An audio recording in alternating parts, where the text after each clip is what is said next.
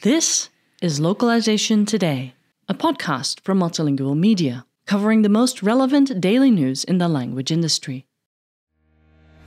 Looking for a localization partner that can handle all your text and web content, but so much more?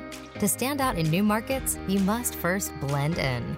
Blend is your single source for everything localization, helping brands expand to new markets with AI-driven technologies and a global community of language experts and voice talents in 120 languages.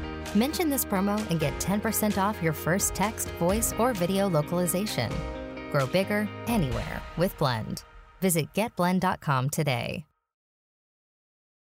When an alarming confrontation broke out in the parking lot of a supermarket, a well-meaning passerby attempted to break things up and prevent the fight from escalating. In all the chaos, he brandished his gun in the hopes that those involved would split up and go about their day. Intimidated, the individuals who were fighting contacted the police. Officers arrived at the scene to question the bystander, only to find he didn't speak much English.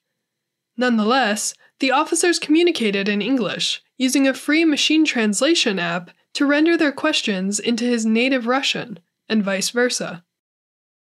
They interrogated him using this translation tool and determined, based on this communication, that they had enough evidence to arrest and prosecute him for intimidating or threatening people with a gun, said David Utrilla, CEO of the Salt Lake City-based language service provider U.S. Translation Company, who recently made a widely circulated LinkedIn post about his experience as an expert witness on the case described above.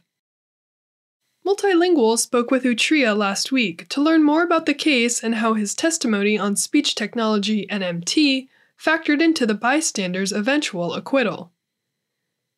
To protect the defendant's privacy, Utrilla did not disclose identifying information, such as his name, location, or timing of the incident, but was able to share some of the problems that may arise when law enforcement officers resort to MT to question individuals with limited English proficiency.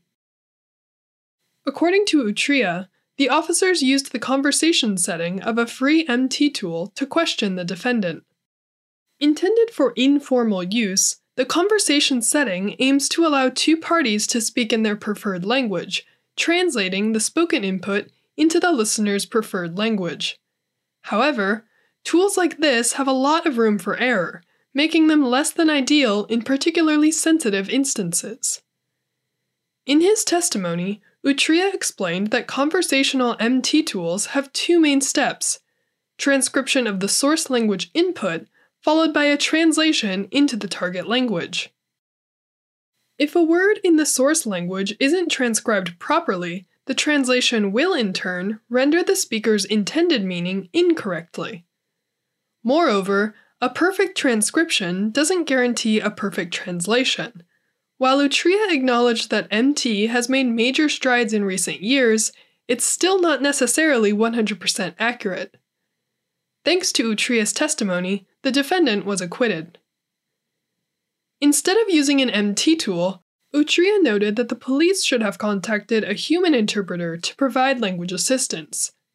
Something of this legal magnitude requires a human translation, he said, noting that in this instance, the police could have accessed a human interpreter if they had thought to contact somebody. Indeed, advocates for language access have urged law enforcement agencies to better educate officers and other personnel about their local language access policies to prevent episodes like this from occurring as much as possible. Utrilla told MultiLingual that he ultimately shared his experience on LinkedIn to inspire translators, interpreters, linguists, and other professionals in the language services industry to think about the ways they can use their skills to help others and break language barriers.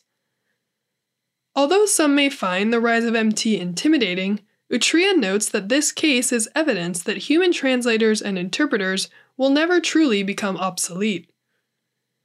I've been doing this for 27 years, and I have seen the evolution of the industry when it comes to translation technologies, he said. To translators and interpreters, I want to say, you are not obsolete. You are important, you are needed, and you will be needed always.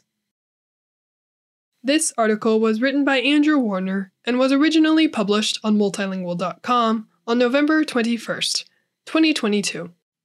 Thank you for listening to Localization Today. To subscribe to Multilingual magazine, go to multilingual.com/subscribe.